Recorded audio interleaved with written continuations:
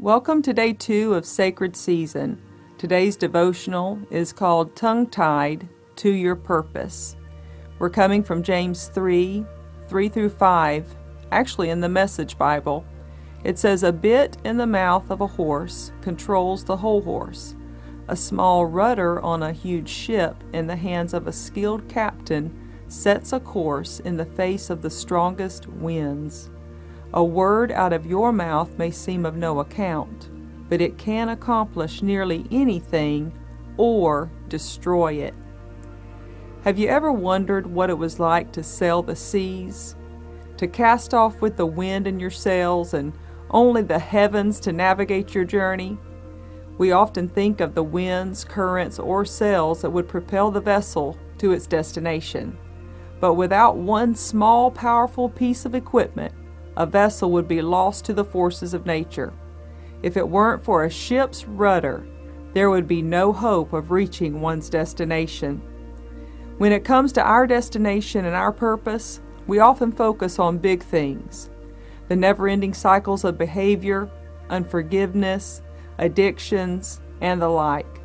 But there is a small, powerful tool that can either wreck us on the shoreline or navigate us to the purpose God has for our lives.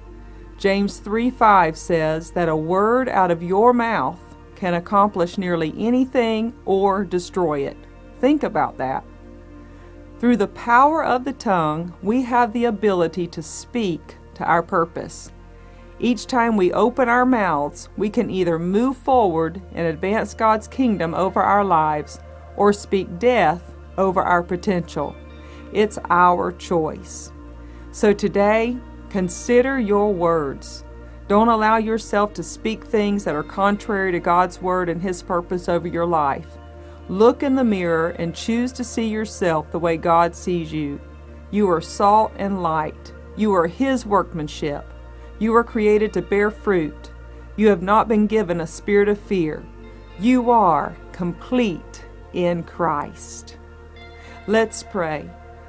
Father, today I pray that you would help us to see ourselves in the way you see us.